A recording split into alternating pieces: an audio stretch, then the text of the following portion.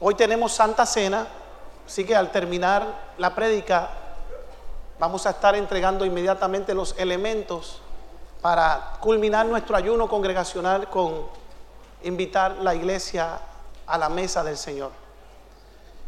Así que les invito a buscar el libro de Job. Vamos a continuar la serie que hemos titulado Donde todo comenzó. Donde todo comenzó. Hoy tenemos la cuarta parte de la serie Donde todo comenzó. ¿Cuántos están siendo bendecidos por esta serie? Deja ver. Ven las manos de los que están siendo bendecidos. Qué bueno, qué bueno. Qué bueno. Donde todo comenzó, Job capítulo 32, verso 1. Y le voy a pedir que deje la Biblia cerca porque hoy vamos a leer Biblia. Hoy vamos a leer Biblia en esta prédica. Amén. Dice la palabra del Señor en Job capítulo 32, verso 1, en el nombre del Padre, del Hijo y del Espíritu Santo. Dice: cesaron estos tres varones. ¿Cuáles tres? ¿Cuáles tres? Los tres amigos de Job. Los tres amiguitos. ¿Qué tres amigos? Elifaz, Bildad y Zofar. Cesaron estos tres varones de responder a Job por cuanto él era justo a sus propios ojos. Padre, permíteme continuar esta serie, bendecir la casa de la manera que me has estado bendiciendo. Cada vez que leo este libro, obtengo, Señor Dios mío, bendición, porque ahí fue donde todo comenzó. La historia de esta humanidad comenzó con el libro de Job.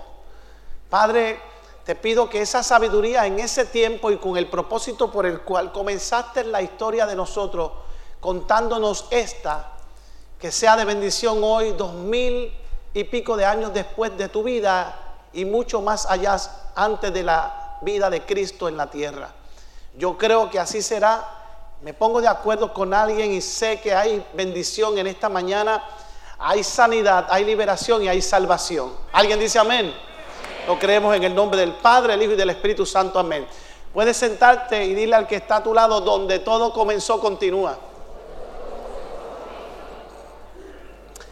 ¿Me permiten sentarme aquí un ratito? Gracias, ya estoy sentado. Gloria al Señor. Me siento porque estamos hoy desde tempranito en la mañana en este lugar.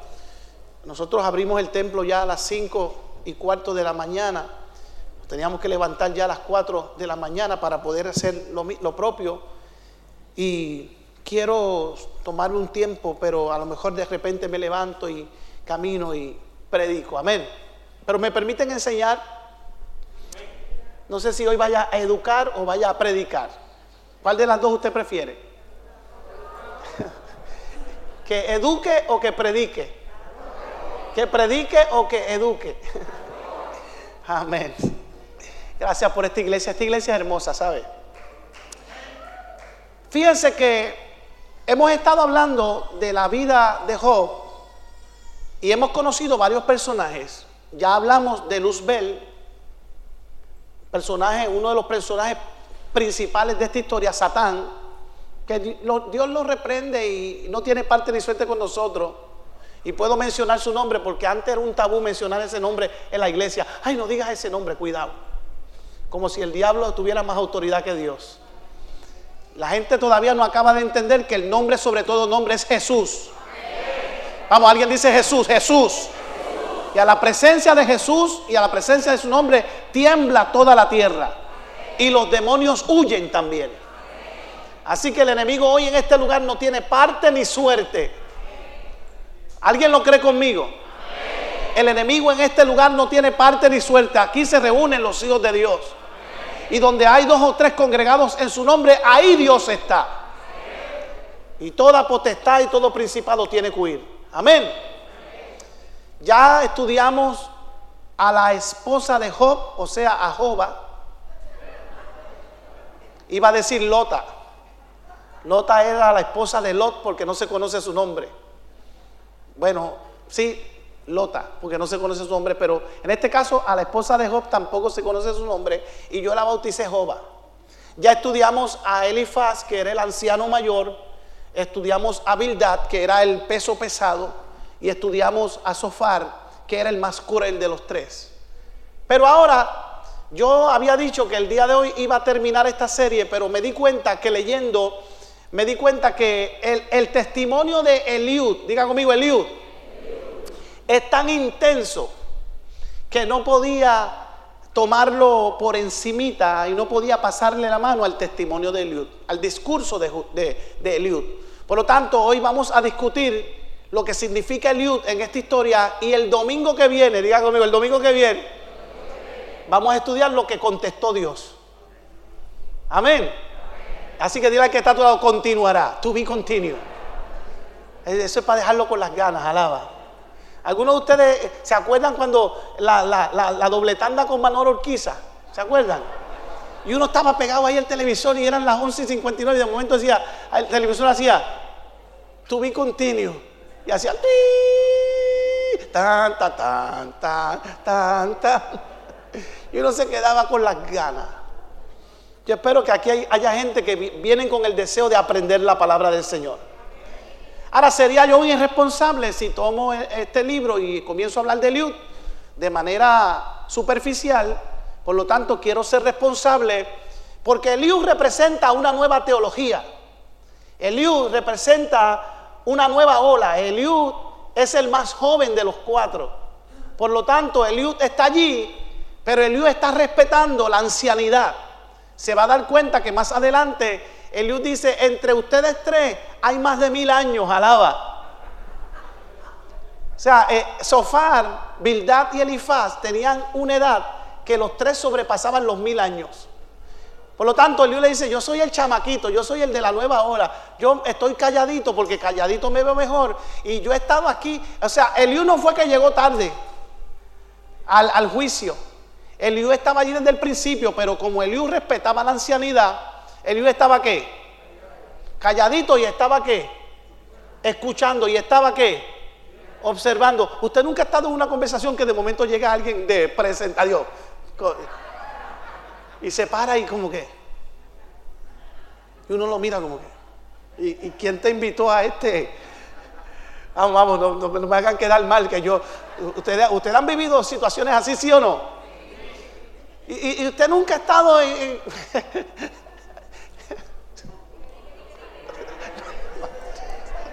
no lo voy a decir, no lo voy a decir. Usted sabe que antes los velorios le pagaban a gente para que fueran a llorar. Y aunque no conocieran al difunto, le pagaban a gente para que fueran a llorar. De hecho, si usted lee la historia de Jesús, Jesús menciona a las lloronas. Y las lloronas estaban allí porque le pagaban por eso. Y hay una historia muy interesante que no es en la prédica de hoy, que algún día la tocaré. Lo que significaba esas mujeres allí, era tradición. Aún a veces hasta en la muerte gente tiene tradición. Y gente invoca cosas que no tienen que invocar, y gente llama a cosas que no tienen que llamar. Y yo, perdónenme mis amigos católicos, pero hoy día se practica, y se practica desde hace mucho tiempo, el rosario y la novenaria, y vamos a orar para sacar al muerto de pena. Ay, perdón, se dañó el mensaje. Déjeme decirle algo, que nosotros somos de los que creemos que hay que aprovechar. La Biblia dice, buscarle en tanto pueda ser hallado. Llamarle en tanto que está cercano. Si estás aquí, estás vivito y coleando, como decía mi papá, aprovecha cada respirar, porque cada respirar es una oportunidad para que te des cuenta que estás respirando porque Dios lo permite. Y el aire es de gratis, alaba. No nos están cobrando impuestos, ni IVU, ni tax por respirar. Imagínense que nos cobraran, estuviera la gente asfixiándose porque no quieren pagar. No. Es interesante porque entonces Eliú está allí, hay un juicio, él está escuchando la exposición de sus amigos abogados y él está allí esperando su turno. Y de repente ahora Eliú comienza a traer sus argumentos con una diferencia, y es que Eliú ha esperado todo ese momento en silencio y él está tomando nota de lo que han dicho cada uno de ellos, porque Eliú de alguna manera quiere decirle a ellos, déjenme decirle algo a ustedes. De verdad que yo pensaba, mire cómo empieza Eliú. Cualquiera que lee el libro de Job dice, Eliú viene ahora a tirarle la toalla a Job, viene a hacerlo bien. Y Eliú comienza diciendo, déjenme decirle algo a ustedes tres, Sofar, Bildad y Elifaz. Ustedes tres llevan hace rato, y ese pobre moribundo que está ahí, que estamos locos porque se muera, porque ha pecado, y este muchachito, como está así enfermo, es porque pecó. Y ustedes todavía, este muchacho desde el suelo le ha dado un clase knockout a ustedes, que le ha dado hasta dentro del pelo. Y ustedes, ¿sabe qué? Están ahí y no han podido demostrar que Job es culpable. Y yo le voy a demostrar a ustedes que Job es culpable. ¿Qué clase de amigo? Alaba. O sea, ahora Eliú viene y dice, ustedes no han podido demostrar su culpabilidad, pero yo voy a demostrar que Job es ¿qué? Que Job es culpable. Se está echando ¿qué? La justicia en sus manos, y comienza a juzgar el muchachito de la nueva ola, de la nueva visión, de la nueva teología, porque este representa una nueva teología. Y haberlo escuchado es como si le estuviera diciendo a ellos, este muchacho desde el suelo, moribundo, nadie le está preguntando a Job si tiene fiebre, nadie le está preguntando si tiene sed, a nadie le importa si le pica o no le pica su cuerpo, a nadie le importa si tomó agua, si cuándo fue la última hora que tomó sus medicamentos, si se tomó la pastilla a tiempo o no se la tomó, o el ungüento que pudieran haber tenido para la sarna que tenía Eliú en su cuerpo, o la lepra que tenía, o lo que haya sido que le haya venido. Nadie estaba preocupado por la condición de él. Ellos lo que querían era probar que la condición que tenía él era porque él había pecado. ¿Me está siguiendo? Deben decirle algo, iglesia. El mundo está esperando que tú peques. El mundo está esperando que tú caigas. Y lo primero que van a decir es, ¿y eso que qué? Vamos. ¿Y eso que era cristiano? Nadie en el momento de la enfermedad de alguien va rápido a decirte en qué puedo ayudarte. Los que juzgan, me refiero. Porque siempre hay un remanente que se mantiene fiel. Y ahora este hombre, lo que le está diciendo, Job le ha dado una catimba a ustedes, hablando en buen español. Job le ha dado a ustedes de arroz y de qué, y de masa. Oye, ¿por qué será que dicen eso? Bueno, porque si no te dan pasteles de arroz, te lo dan de qué, de masa. Pues él le ha dado de cuánta cantidad, de cuánta clase, de cuánta marca. Ellos han tenido todos sus argumentos y Job le ha tenido una respuesta para cada cosa.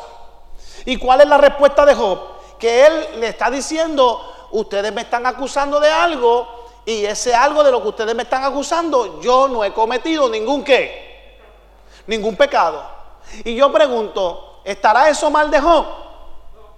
No, Job lo que está es que evidenciando que si hay alguna cosa que tenemos que decir, es que ciertamente en esta historia que comenzó en el cielo, si venimos a ver, Dios le dice a Satanás, en la tierra hay un hombre justo, en la tierra yo tengo un gallito, en la tierra hay uno que yo voy a él, en la tierra hay uno que manda y va, en la tierra hay uno que es fiel, en la tierra hay uno que no me falla, en la tierra hay uno que no importa, aunque los tiempos sean difíciles, me sigue doblando rodillas todavía. Y yo no sé, pero a mí me parece que hoy están mirando para la casa de mi padre y hay ángeles que están diciendo, yo quisiera estar allí porque esa gente adora, esa gente alaba. Óigame, el enemigo ha querido detenerlo, el enemigo ha querido callarlo, el COVID-19 ha querido detener la casa de mi padre, pero la casa de mi padre sigue adorando. La casa de mi padre sigue en pie. Todavía hay alguien allí que grita aleluya. ¿Hay aleluyas aquí o están escondidos? Porque no me avergüenzo del evangelio, que es poder de Dios. Mire, yo me acuerdo, les cuento. No te puedes avergonzar de lo que eres. La Biblia dice que si te avergonzares en la tierra de lo que eres, Él se avergonzará de ti en el cielo.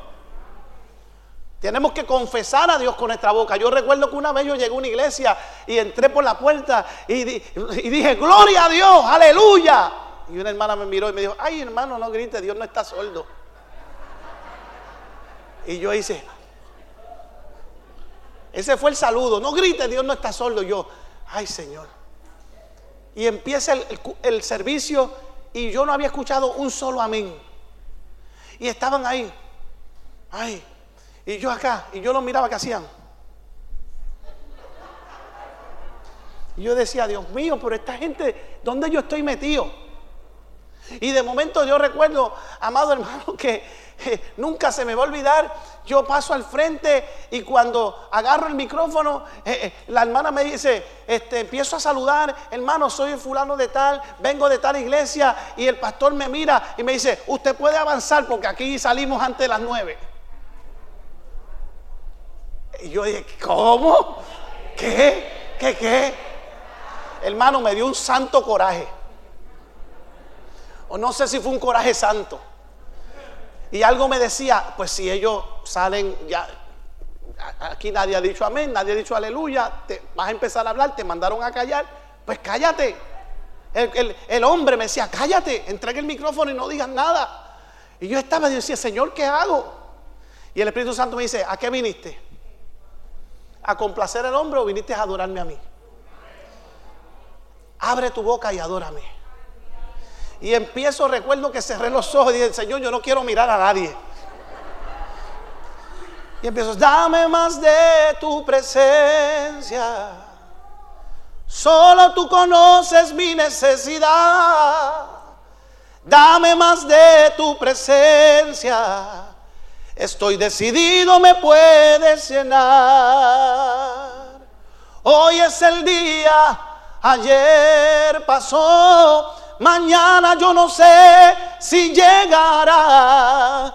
Dame más de tu presencia, que nada me impide adorar, que nada me impide adorar, que nada me impide adorar, que nada me impide adorar, que nada me impide adorar, que nada me impide adorar, que nada me impide adorar.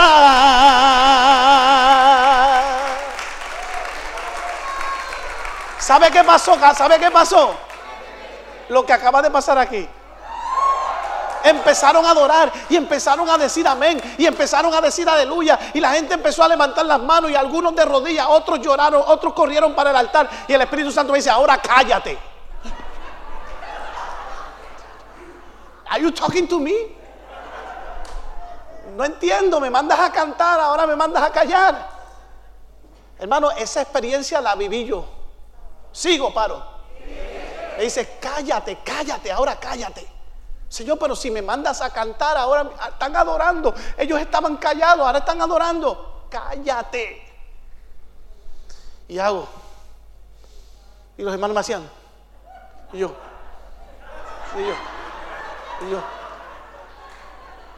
Y ellos. Hermano, y el Espíritu Santo entrega la parte. Y yo digo, hermano, y yo temblando, no sabía lo. Hermano, hasta aquí mi parte. El Espíritu Santo no me deja cantar más. Y entrego la parte al pastor. Recuerdo como esto nunca se me va a olvidar. Él se pone en pie, dice, hermano, aprovechando que el hermano no tomó mucho tiempo, póngase en pie, hoy nos vamos antes de las 9, gloria a Dios. Y yo digo, Dios mío. Y le pregunto, Señor, ¿qué está pasando aquí? El Espíritu Santo me dice, donde a mí no me dan lugar, yo no quiero estar. Avanza y recoge y vete.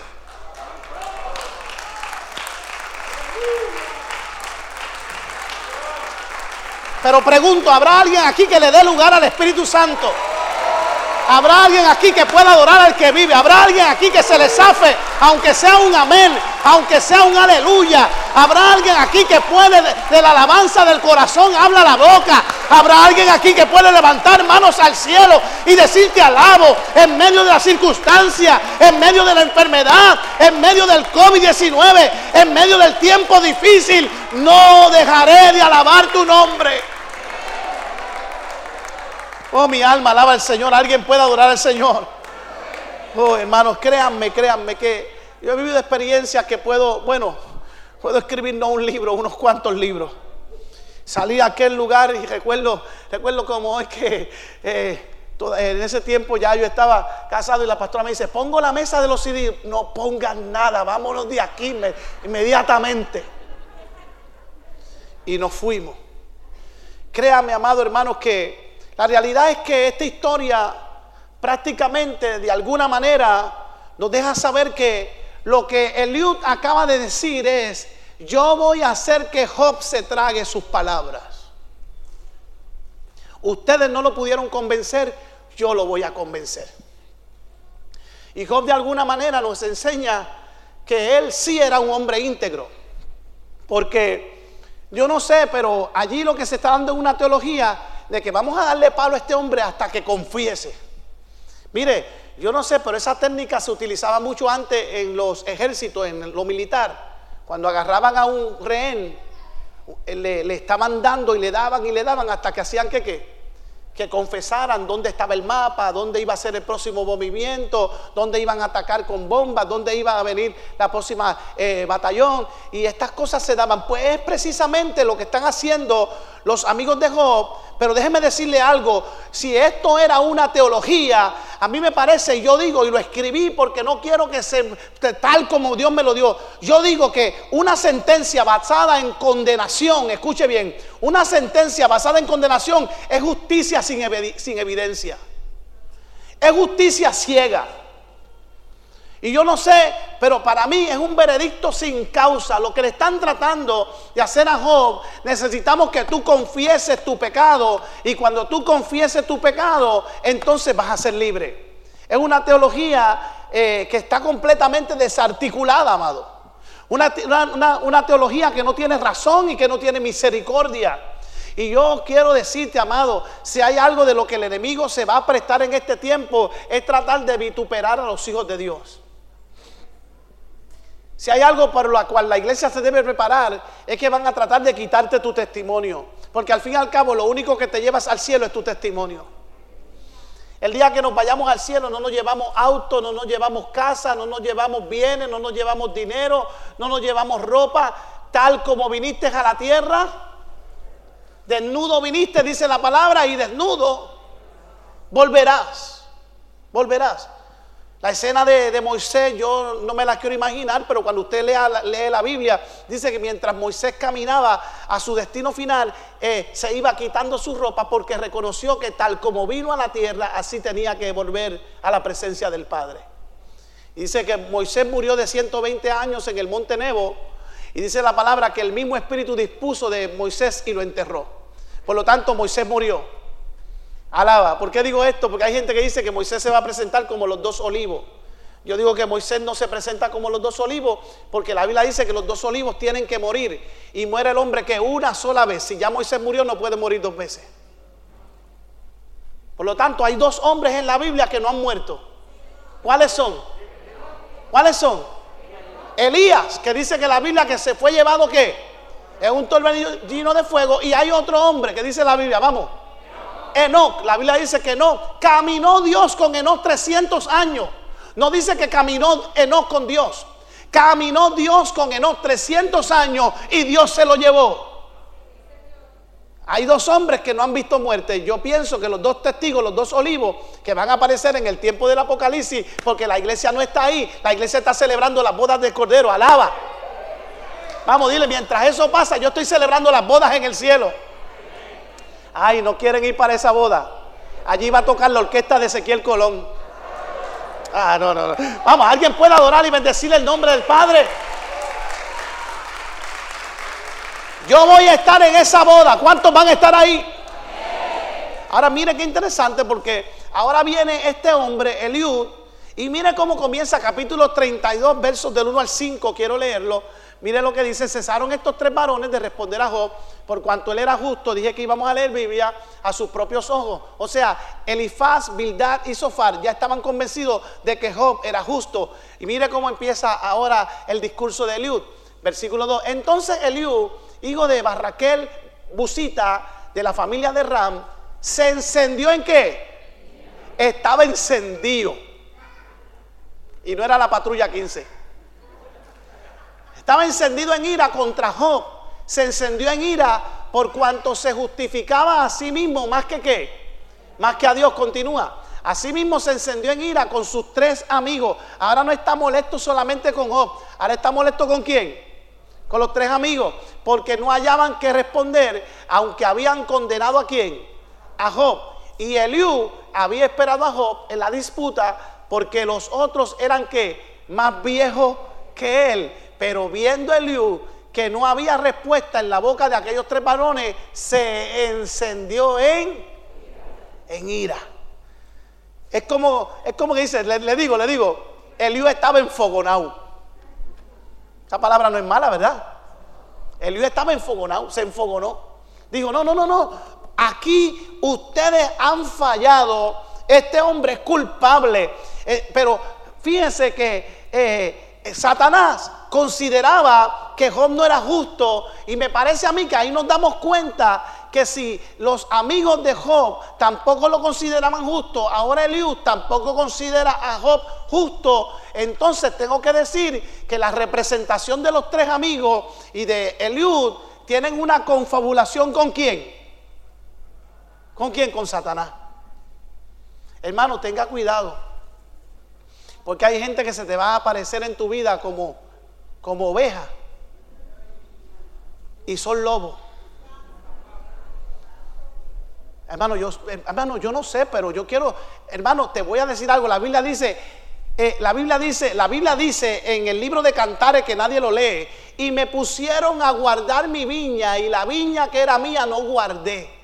Y cuando habla de viña, viña es bayit en hebreo, y bayit es familia. O sea, me pusieron a guardar mi familia, y la familia que era mía no guardé. Y luego más adelante dice, echad a cazar las pequeñas zorras, que son las que echan a perder la viña. Las pequeñas zorras que se meten son las que echan a dañar la familia. Tenga cuidado quien entra en tu casa. Tenga cuidado quiénes son tus amigos. Tenga cuidado a quién usted le da la confianza. Tenga cuidado a quién usted le va a confesar sus secretos matrimoniales. Tenga cuidado a quién usted le va a confesar cualquier cosa de tu vida, porque se pueden meter como ovejas y son lobos. Ay, este mensaje se dañó. Si usted no puede decir amén, diga amén, pero diga algo. Porque aquí se está liberando algo poderoso que tiene una enseñanza grandiosa en el reino. Amén. Si ahora leemos del versículo 6 al 14, mire lo que estos hombres eran cómplices del enemigo. Pero el verso 6 al 14, y él dice, y respondió Eliú, hijo de Barraquel Busita, y dijo, yo soy joven, alaba, y vosotros ancianos, por tanto he tenido miedo y he temido declararos mi opinión. O sea, el muchachito está diciendo, yo respeto la ancianidad de ustedes, pero ahora le está diciendo, yo pensaba que ustedes eran sabios, pero ustedes no son sabios nada. Ustedes no son sabios nada. Yo decía, los días hablarán la muchedumbre de años, declara sabiduría. O sea, entre ustedes 3 hay muchedumbre de años, pero ciertamente espíritu hay en el hombre, y el soplo del omnipotente le hace que entienda. O sea, si ustedes hasta ahora no han podido lograr que el espíritu de culpabilidad que tiene que haber en Job no se declare culpable, ustedes no son sabios nada, ustedes no son buenos abogados. Ustedes se acuerdan el caso del Cerro Maravilla. Ustedes se acuerdan, dígame si es o no cierto que el día 23 a las 3:15 de la madrugada con 32 segundos usted se encontraba comiendo conflay en su casa. Y eran kelos, alaba. Y Dios te había mandado orar, y en vez de orar estabas comiendo conflay, alaba. Aquí es parecido con una historia que le conté pura casualidad. Eso me pasó a mí. Eso me pasó a mí. ¿Cuántas veces Dios nos ha levantado a orar de madrugada y en vez de irnos a orar, nos ponemos a ver televisión?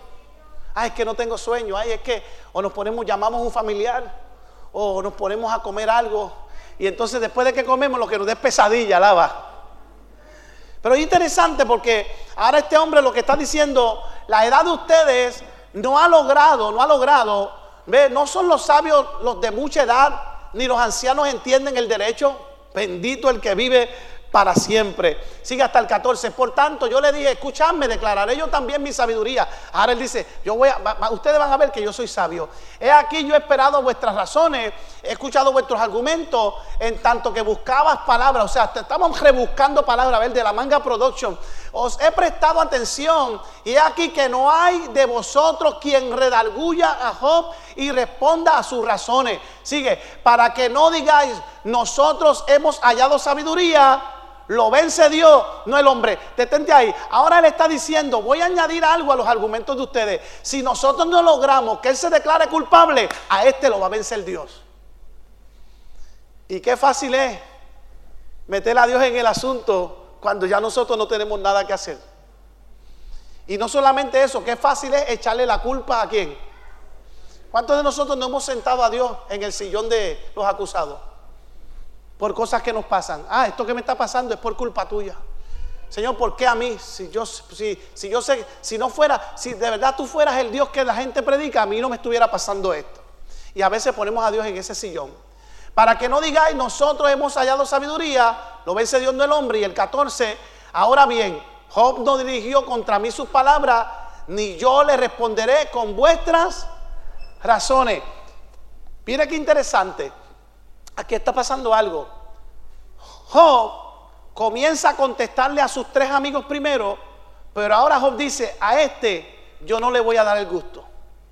Este puede hablar todo lo que quiera y yo me voy a quedar calladito. Y como él se da cuenta que Job no le está respondiendo, él le dice, pues como tú no me contestas a mí, pues yo no te voy a hablar con los argumentos de ellos. Yo te voy a seguir hablando con mi propia sabiduría. Y yo te voy a levantar un juicio nuevo. Y ya tú vas a ver que al final al cabo mi presentación aquí en este juicio va a ser la que va a quedar como... Pero mira qué interesante, porque cuando Job comienza a contestar, lo que Job está haciendo que es defendiéndose. Job está como un animalito herido. Job está como cuando, yo no sé cuántos de ustedes han presenciado alguna vez un animal herido, que alguien viene a tratar de tocarlo y ¿qué hace el animal? ¿Trata de qué?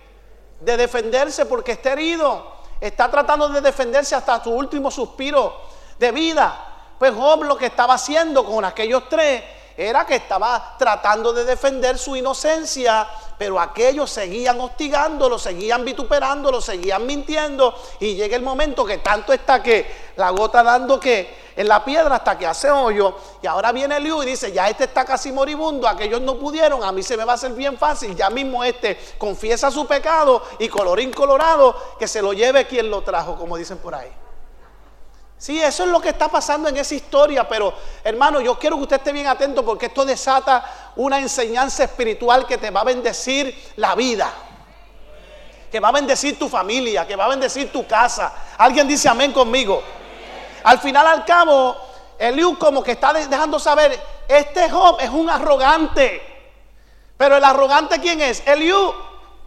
Porque Eliú está juzgando, ¿por qué? Por su condición. Dicen que el ladrón juzga por su condición. Y ahora este hombre está tratando de hacer que este hombre confiese su culpabilidad. Versos 15 al 22, mire lo que dice. Yo le dije que íbamos a leer Biblia. Ahora bien, se espantaron, él le dice a sus amigos, y no respondieron más. Se les fueron que los razonamientos. Ahora dice, yo pues he esperado, pero no que no hablaban, más bien callaron, y el que calla otorga, y no respondieron más. Por eso yo también responderé que mi parte, yo responderé cuando tenga que responder, y cuando tenga que quedarme callado, me voy a quedar callado. También yo declararé que mi juicio, él deja claro, yo no estoy aquí para ser abogado, yo estoy aquí para ser juez y fiscal. Ya yo tengo la sentencia y el veredicto, y cuando me toque darlo, lo voy a dar, aunque él se siga declarando inocente. Porque lleno estoy de palabras, y me apremia que el Espíritu dentro de mí. Este hombre lo que está diciendo es, mire, yo tengo tanta sabiduría que yo exploto hoy de sabiduría. Es lo que está. Mire qué humilde es Eliú. Eliú es bien humilde. Está diciendo que él es que más sabio que los sabios. Ya ustedes van a ver que tan pronto yo le meta mano al caso de Job, ustedes van a ver. Y yo me imagino a Job mirándolo. Si pudiéramos imaginar, yo me imagino a Job diciendo, sí, Pepe. Sí, Pepe. A los otros le contesté, pero a ti no te voy a contestar una sola palabra. ¿Sabe por qué? Porque hay preguntas que no se responden. Aprenda de Jesús. A Jesucristo le hacían muchas preguntas. ¿Y qué hacía Jesús? Y a veces hasta contestaba ¿con qué? Con otra pregunta. Fíjense, mira qué interesante. A veces uno no puede contestar todo lo que el enemigo te pregunta. Y mucho menos si usted no tiene la respuesta.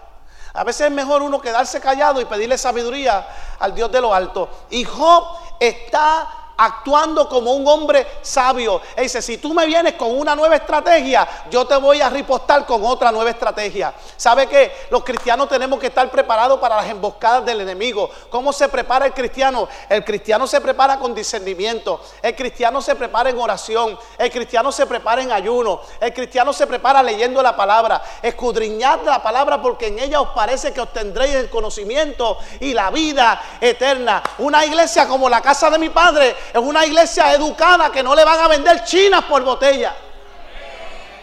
Ay, gracias por su entusiasmo. Yo ahora me siento como, voy a cerrar aquí porque no estoy enseñando yo aquí a nadie. Yo creo que debo a usted. ¿Ah? ¿Cuántos aquí se sienten preparados para afrontar cuando el enemigo viene con su trampa? Sí, porque te voy a decir algo. La Biblia dice que los últimos, escuche bien, en los últimos tiempos vendrán muchos, porque como habrá comezón de oír con falsas doctrinas y engañarán ¿a quién? A muchos. Si los engañan, ¿a quiénes fueron los que engañaron? A los que ya tenían ¿qué?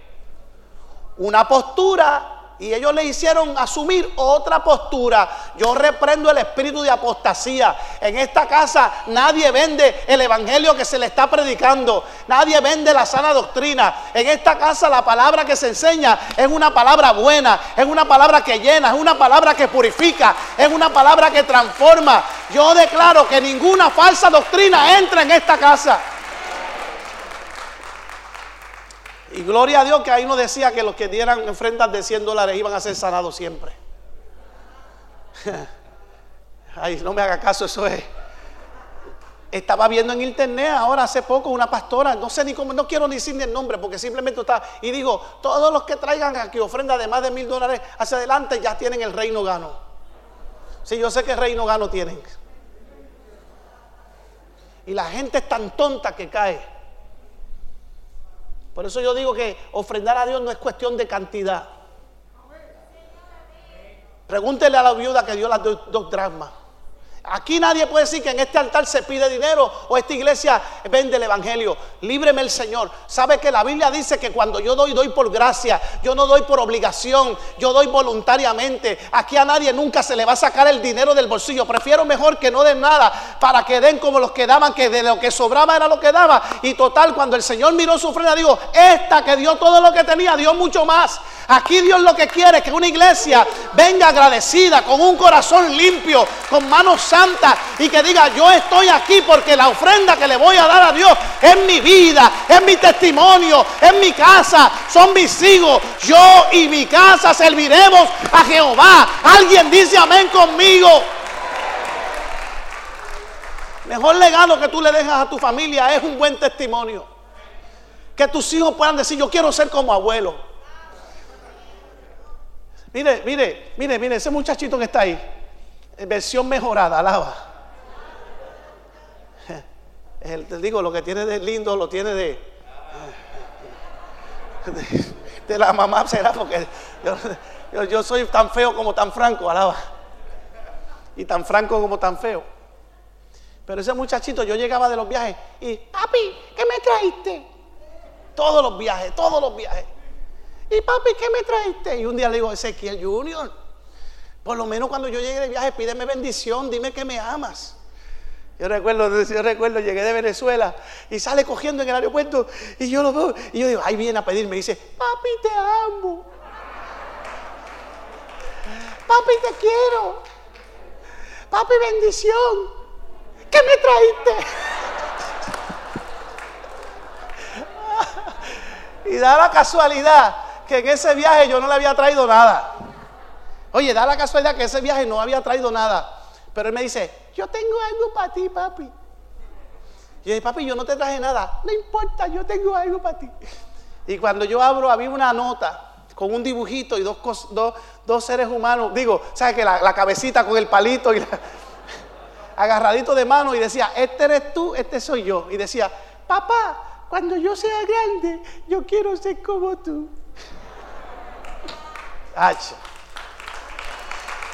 Y cuando yo leí eso, yo dije, wow, Señor, Dios, ayúdame a ser como tú. Porque este muchachito quiere ser como yo. Que tus nietos te miren, que tus nietos digan, abuelo, de verdad, que abuelo en casa se pasa diciendo gloria a Dios y aleluya. Cuando abuelo se tropieza y se le da en el dedo gordo, dice, gloria a Dios. ¿A qué usted pensaba que yo iba a decir? Lo estoy velando. Cuando usted está en la calle que le dan un corte de pastelillo, usted saca la mano y dice, bendito sea el nombre del Señor. Ve con bien. Alguien puede adorar al que vive para siempre. Vamos, alguien puede adorar al que vive para siempre. Es interesante porque de alguna manera ahora Job está callado, pero entonces Eliud viene con una estrategia y Eliud dice, yo no voy a hacer lo que hizo Elifaz, ni Bildad, ni Sofar. Ellos lo que hicieron fue adularlo. Le dijeron, oye, tú que eras hombre millonario, tú que tenías tantos ganados, tú que tenías tantos hijos, tú que eras el hombre más afortunado de esta tierra, el que más fortuna tenía. No, Eliud dice, yo no lo voy a adular. Y mire cómo comienza a hablar Eliud, capítulo 33, versos del 1 al 7. ¿Estamos aquí, iglesia? ¿Estamos aquí? Oh, mi alma alaba al Señor. Dice, por tanto, Job, oye ahora mis razones y escucha todas mis palabras. He aquí, yo abriré ahora mi boca y mi lengua hablará en mi garganta. O sea, el tipo está poético. Mis razones declararán la rectitud de mi corazón y los que saben mis labios lo hablarán con sinceridad. Y tenga cuidado con esa palabra sinceridad. Usted nunca ha tenido a alguien que dice, ven acá, te voy a decir algo porque yo soy bien sincero. Mira, te voy a hablar mira, ven acá, con toda sinceridad. Hermano, cuando alguien te diga, te voy a hablar prepárate porque te van a dar palo. Alguien nunca te ha dicho, te voy a hacer una crítica constructiva, pero no te enojes. Mira, pero no te enojes. ¿Nunca te han dicho así? Cuando te digan así, prepárate. Que lo que van es a barrer el piso contigo. Y este hombre dice, el Espíritu de Dios me hizo y el soplo del Omnipotente me dio vida. Respóndeme si puede, ordena tus palabras, ponte en pie. Le está diciendo a un hombre que se está muriendo, le está diciendo ponte en pie. Y dice, heme aquí en mi lugar. Dice, ponte en pie, le está diciendo, ponte a mi nivel, mírame a los ojos. No hables con Dios, habla conmigo. Mira que, ay Dios mío, mira que soberbio. Mira qué arrogante. Mírame a los ojos, a ver si es verdad que tú y yo nos podemos mirar a los ojos y me dicen la verdad. Usted nunca ha estado hablando con alguien y dice, mírame a los ojos. Y el jueguito de, vamos, el que tumbe la mirada primero, a ver quién está diciendo la verdad. ¿Usted lo ha hecho? Heme aquí en mi lugar, de Dios conforme a tu dicho, de barro fui, yo también fui formado. Me está diciendo Eliú, mire qué discurso. Oh, mi alma alaba al Señor. Y el verso 7, he aquí mi terror no te espantará, ni mi mano se agravará sobre ti. O sea, yo no te voy a juzgar. Yo voy a hablar contigo. Mírame a los ojos. No hables con Dios, porque Dios en cierta manera hasta ahora te está tirando la toalla. Y estos también, pero yo no. Yo te voy a demostrar que tú y yo somos iguales y tú eres culpable. Tú estás así porque tú pecaste.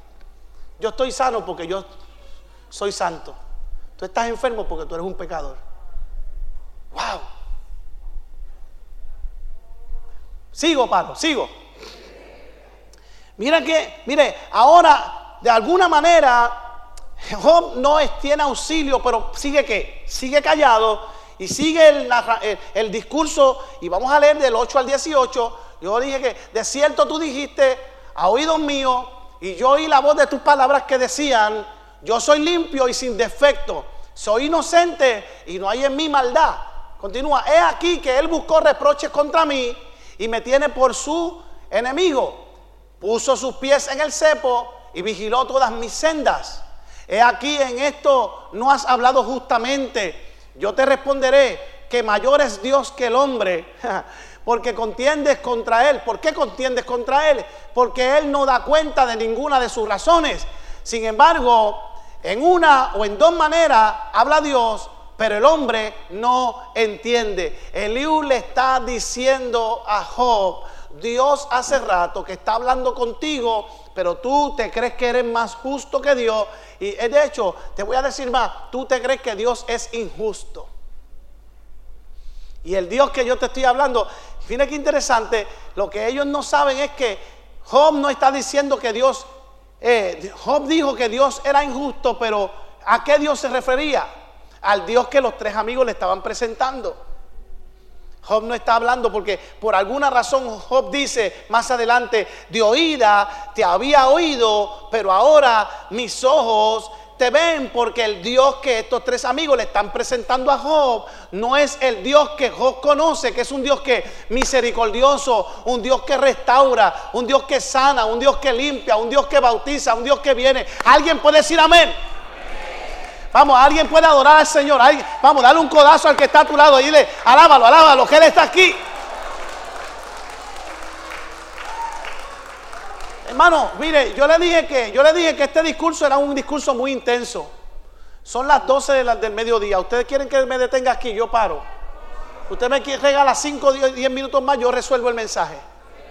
Amén, amén.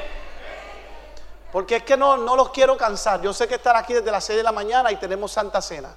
Si de aquí a 15 minutos no he terminado, yo detengo el mensaje y lo continuamos el domingo que viene. Pero lo voy a intentar, ¿me lo permite? Estamos aquí.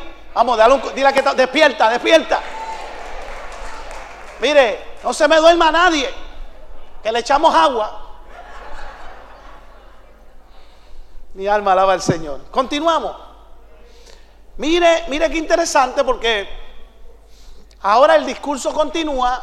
Y si leemos del verso 15 hasta el 26, podemos ver una gran verdad. Mira lo que dice: por su sueño en visión nocturna, cuando el sueño cae sobre los hombres, cuando se adormecen sobre el lecho, entonces revela al oído de los hombres y les enseña su consejo. O sea, este hombre está diciendo: Job, Dios te puede hablar a través de visión y a través de sueño, para quitar al hombre de su obra y apartar del varón la soberbia. Pero tú eres un soberbio. Detendrá su alma del sepulcro y su vida que perezca a espada. O sea, si tú confiesas, no vas a morir. Y si tú confiesas, no te van a matar, no te van a hacer daño. Job, abre tus ojos, te estoy dando una oportunidad.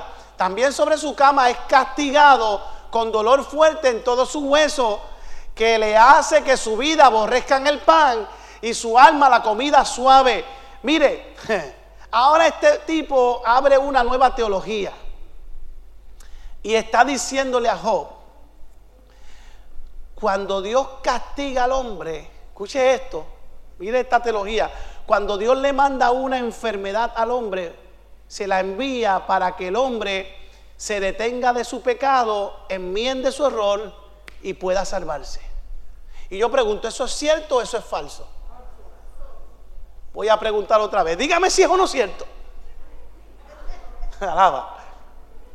Dígame si es o no cierto que Dios, según está diciendo Eliú, le envía enfermedad al hombre para que el hombre se sienta con dolor, vaya a su cama, se le quite el apetito, no tenga deseo ni de vivir. Y Dios lo está haciendo para que el hombre que pecó enmiende su error, se enderece y entonces pueda salvarse. ¿Eso es cierto? Eso es falso.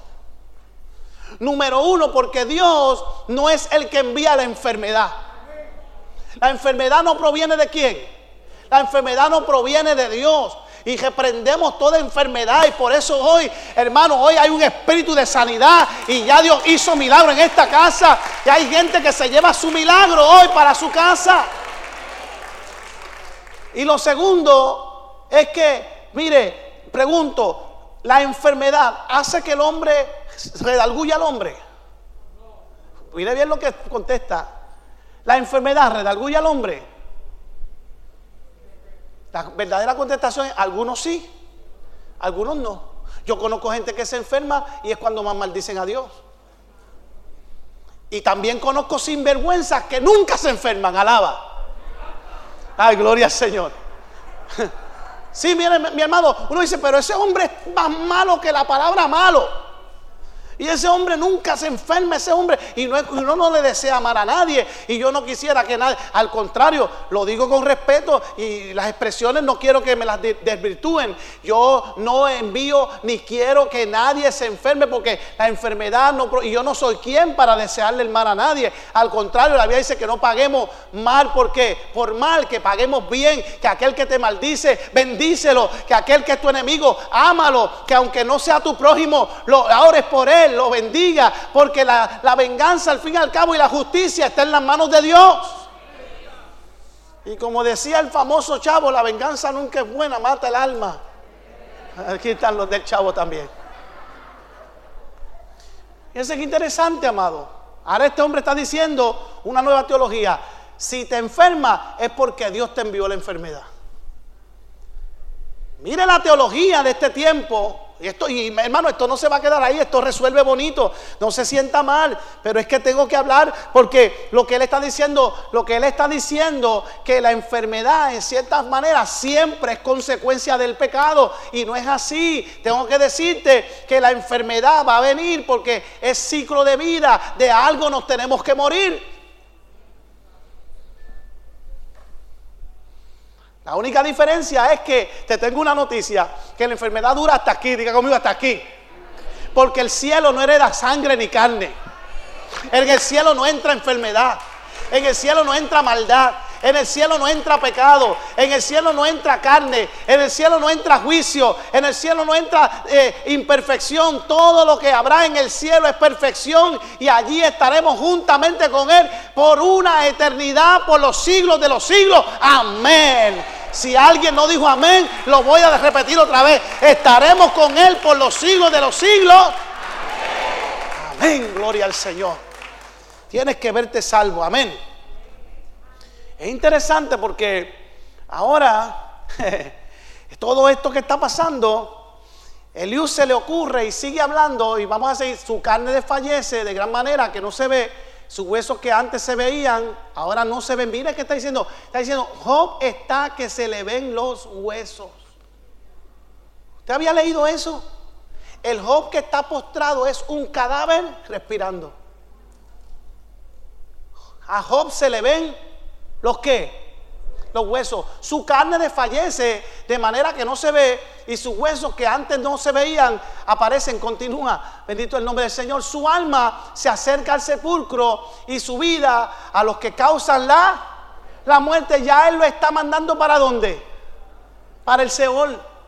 Porque dice que su alma se acerca a los que causan la muerte. Y oh, mi alma alaba al Señor. Como que dice: este hombre no está bien ni vivo ni muerto. Si tuviese cerca de él algún elocuente mediador muy escogido que anuncie el nombre de su deber, que le diga que Dios tuvo de él misericordia, que lo libró de descender al sepulcro, que halló redención, su carne será más tierna que la del niño, volverá a los días de su juventud. Mire qué interesante: orará a Dios y éste le amará, y verá su faz con júbilo, y restaurará al hombre su justicia. Él mira sobre los hombres al que dijere: ¿por qué? Y pervertí lo recto y no me ha aprovechado. Bendito el nombre del Señor. Dios redimirá su alma para que no pase al sepulcro, y su vida se verá en luz.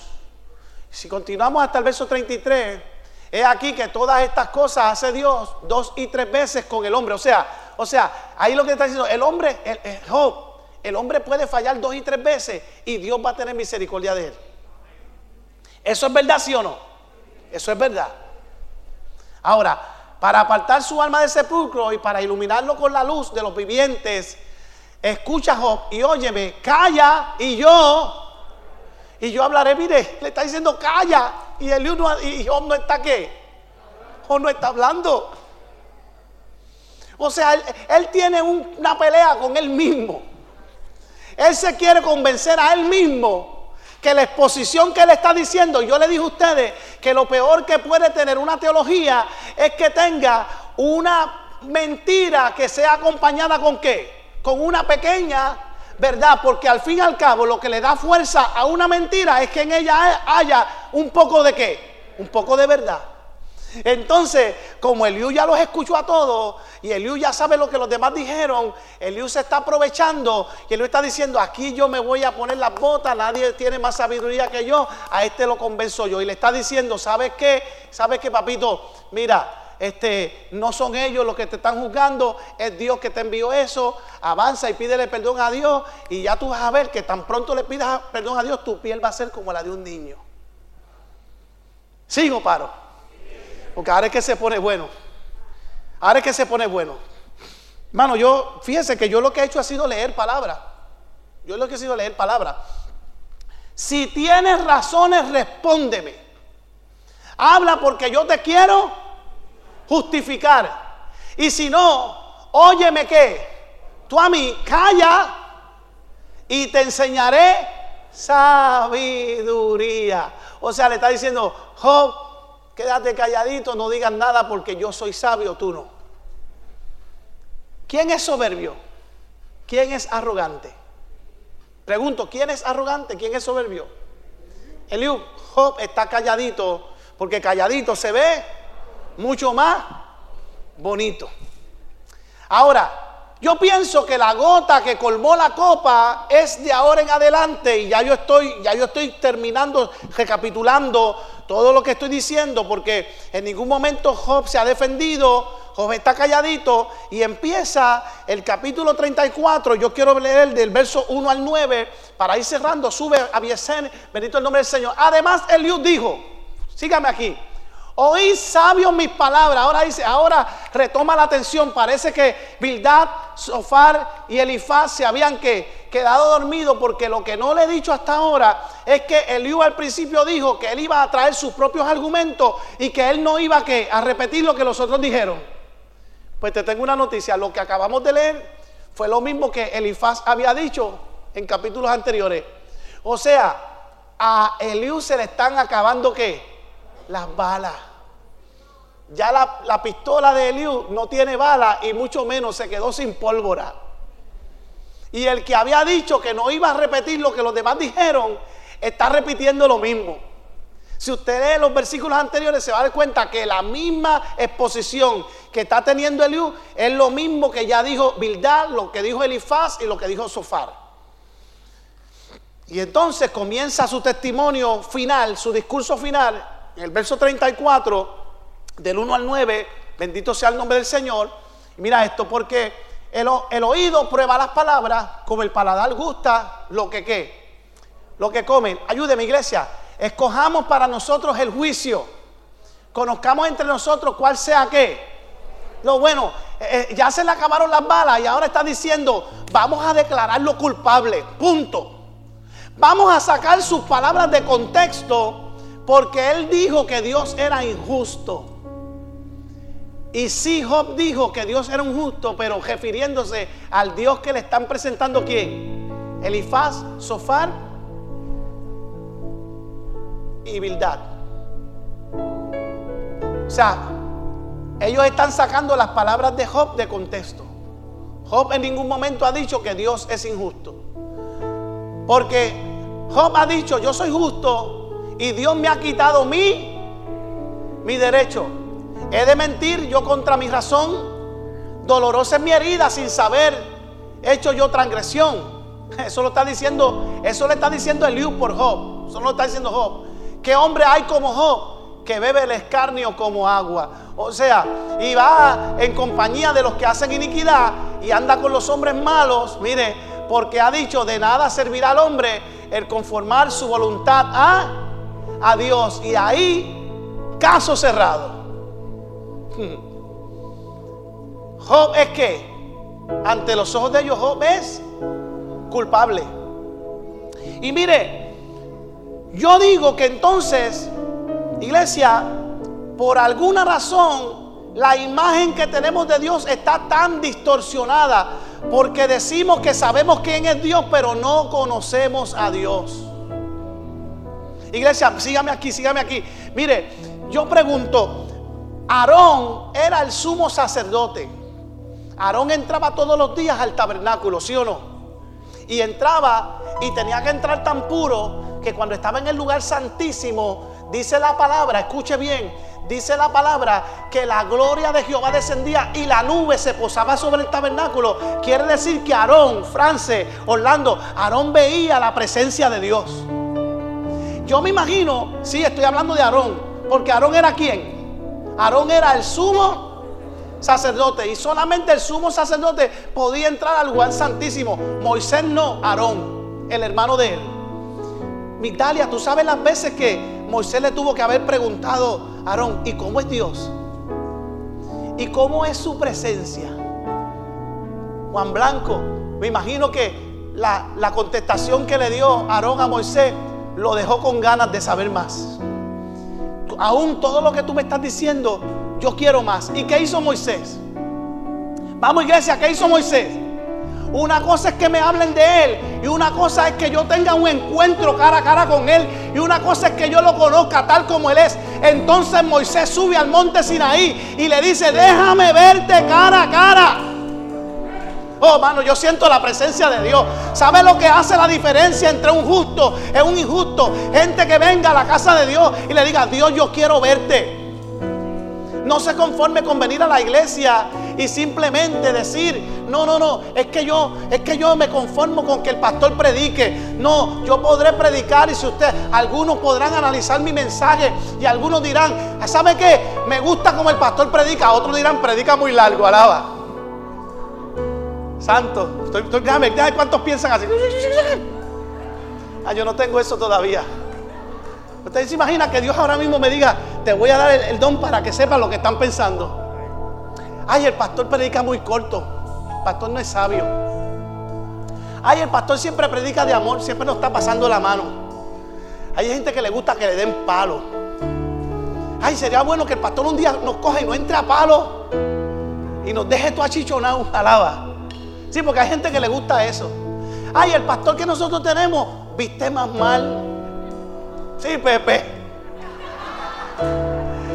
Ay, el pastor es muy orgulloso, siempre está combinado, hasta las medias.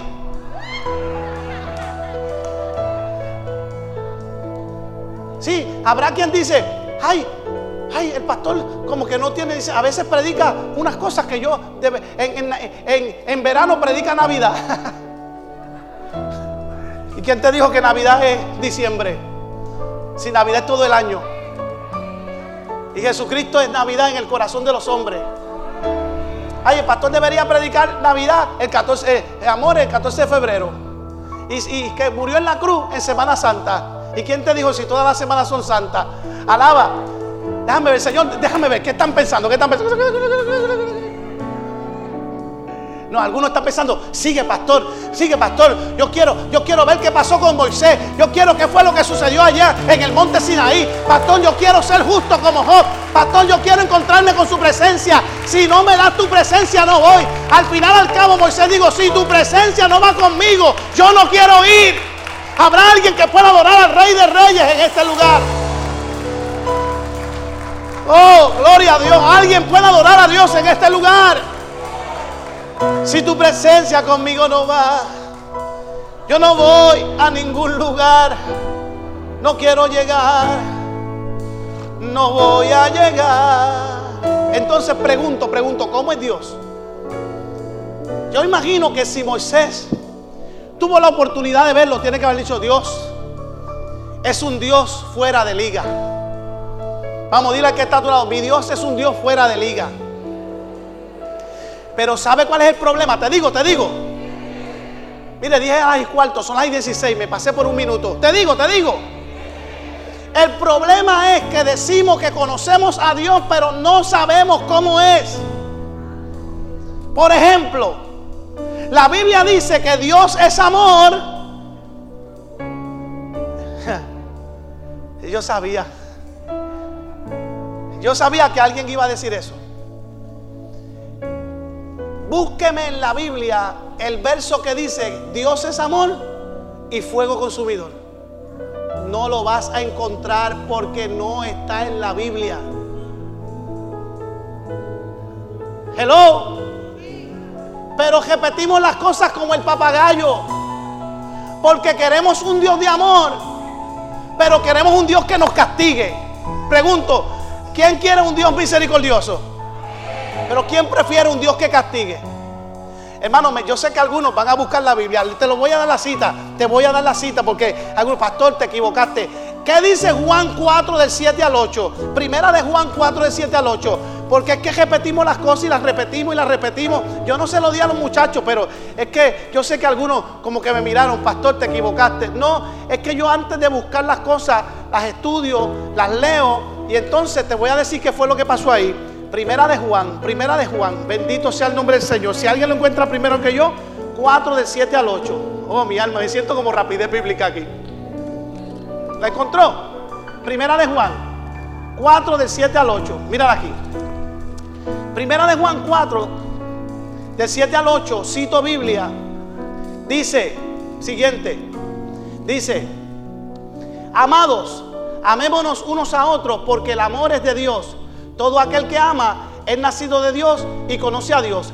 El que no ama no ha conocido a Dios porque Dios es amor. Punto. Se acabó. No dice Dios es amor y fuego consumidor. Ahora, ¿dónde dice que fuego consumidor? En Hebreos 12:29. En Hebreos 12:29. Bendito sea el nombre del Señor. Santo, santo.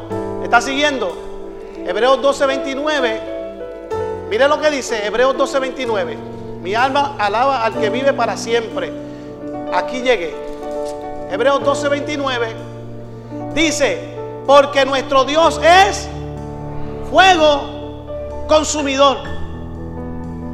Entonces, a alguien se le ocurrió, porque son de estas personas masoquistas, que ven a Dios como que Dios tiene que estar encima de ti castigándote. De hecho, el Dios que se predicaba antes era el Dios de juicio, el metemiedo. Si no haces esto, te vas para el infierno. Si no haces esto, te van a condenar. Si no haces esto, te van a cortar la cabeza. Si no haces esto, te van a enviar para el mismo Seol. ¿Sabe qué? Yo prefiero hablarte y decirte que yo amo a Dios porque un día voy a estar con Él en el paraíso, a que lo sigo porque le tengo miedo al infierno.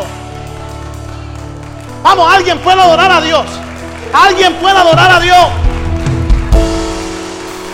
Te digo otra cosa. El Dios de amor es para sus hijos, pero el Dios de fuego consumidor es para los impíos y pecadores que se pierden. Dejemos de estar predicando a un Dios que va a coger la iglesia buena y le va a cortar la cabeza. No, a mí no me van a cortar la cabeza. Yo voy al reino de los cielos porque mi Dios me amó primero. Porque de tal manera amó Dios al mundo que dio a su único hijo para que todo aquel que en él creyera no se perdiera, mas tuviese vida y vida eterna. Él vino a salvar lo que se había perdido. Él vino a rescatar lo que se había perdido. Él vino a sanar. El único que vino a robar, a matar y a destruir se llama Satanás, que no tiene parte ni suerte en esta casa. Ah, mi alma alaba al Señor. Entonces,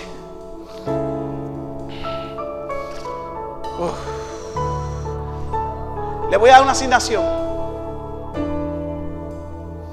Léase el capítulo 36 completo. No lo voy a leer porque no terminamos. Y ahí usted se va a dar cuenta. Mire, solamente te voy a leer el primer verso para que tú veas hasta dónde se atreve a llegar Eliud. Verso 36, el primer verso. Oh, porque esto está tan bueno para terminarlo ahora que si sigo lo voy a dañar. Añadió Eliud y dijo, sigue. Esperaba un poco, Job, y te enseñaré, porque todavía tengo razones en defensa de Dios. Te pregunto, ¿Dios necesita defensa? Ahora Eliú se cree más Dios que Dios mismo. Eliú está diciendo, dame un breakcito, que yo soy más sabio que tu Dios.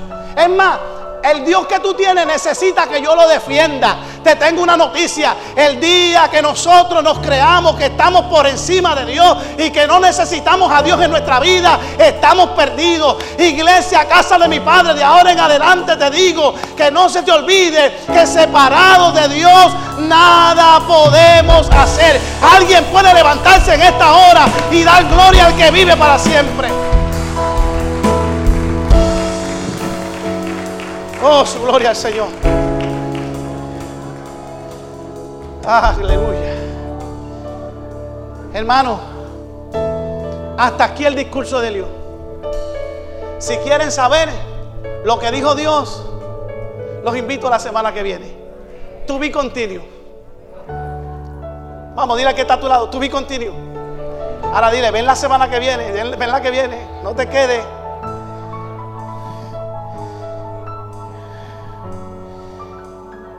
Dios va a restaurar. Dios va a sanar. Dios va a limpiar toda enfermedad. Porque Dios es un Dios de amor. Dios es un Dios de misericordia. Oh, escucha esto. Mientras van repartiendo los elementos, quédate ahí. No basta solo con cantar. No basta solo con decir. No es suficiente solo con querer hacer. Es necesario morir. Oh, no basta solo con pensar. No es suficiente con pedir. No basta solo con querer hacer. Es necesario morir.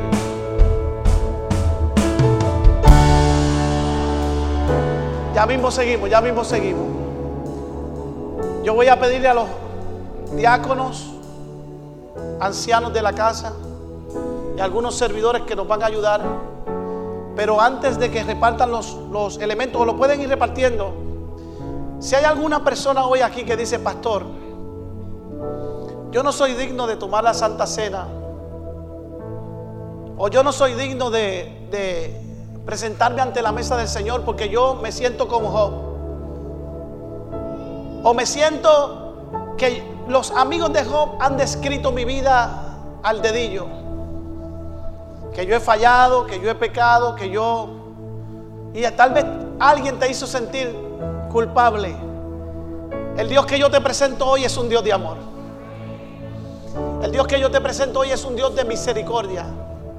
Es un Dios que sana, que limpia, que restaura al caído. Y escuche bien lo que voy a decir. Posiblemente en alguna iglesia que fuiste, alguien te dijo: si estás en pecado no puedes tomar la Santa Cena porque juicio de Dios viene sobre ti. Y yo siempre digo a esta iglesia, y la mejor manera de ilustrarlo es el día que el Señor invitó a sus discípulos a la mesa en la última cena. Allí estaba Judas. Y Judas fue el primero que mojó el pan en su copa. Allí estaba Pedro, que lo iba a negar 3 veces. Pecadores. Él no le dijo: no, Pedro, tú no puedes. Judas, tú tampoco. Tomás, tú eres un incrédulo, vas a necesitar verme para creer. No, él le dijo: vengan a la mesa del Señor. Porque la mesa del Señor lo que implica es que recordaremos siempre hasta que Él venga que Él prometió que volvería. Cada vez que usted toma la cena del Señor, usted está diciendo: Maranata, ven Señor Jesús. Es más, me atrevo a decir que la sangre de Cristo representado en el jugo de la vid y el cuerpo de Cristo representado en el pan, hoy cuando lo ingieras, en vez de ingerir juicio, vas a ingerir sanidad para tu cuerpo. Vas a ingerir perdón para tu cuerpo. Yo no soy Dios para decir quién puede y quién no puede tomar la cena. Y si Dios no lo hizo con sus discípulos, yo tampoco lo voy a hacer. Porque si nosotros, muchos de los de hoy día, hubieran estado en el tiempo de Jesús, con la religiosidad que hay, le hubieran dicho a Pedro: Pedro, tú no puedes, tú lo vas a negar ya mismo 3 veces. Judas, tú no, tú lo vas a vender por 30 monedas de plata y te vas a ahorcar.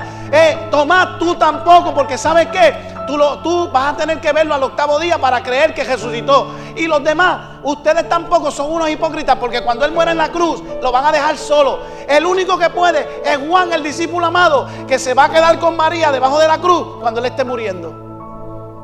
Entonces yo pregunto, si fuéramos a tomar el juicio en nuestras manos, ¿quién podría sentarse a la mesa? Hoy la mesa está preparada. Y si aún así hubiese alguna duda, te invito a inclinar tu cabeza ahí donde estás. Cierra tus ojos y escucha esta oración que voy a hacer por ti.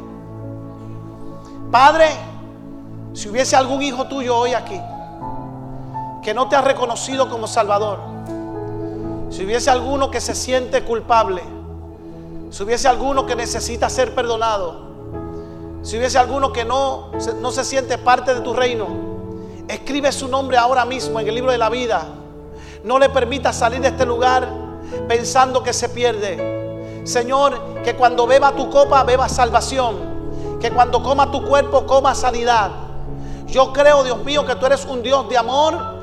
Sí, eres un Dios de fuego consumidor para aquel que se pierde, para el que busca el mal con premeditación y alevosía. Pero para aquel que aún peca sin saber, el pecado de omisión, que saben hacer el bien y no lo hacen, aún para eso tú tienes misericordia. Padre, que tu misericordia nos alcance, que tu verdad nos cubra y que tu salvación nos acoja. Si hay alguna vida ahí donde estás que aún así dice: pastor, yo necesito que me presentes ante el Padre porque quiero entregar mi corazón y reconciliar mi vida. Todo el mundo tiene su cabeza inclinada. Levanta tu mano, yo quiero orar por ti. ¿Habrá alguien?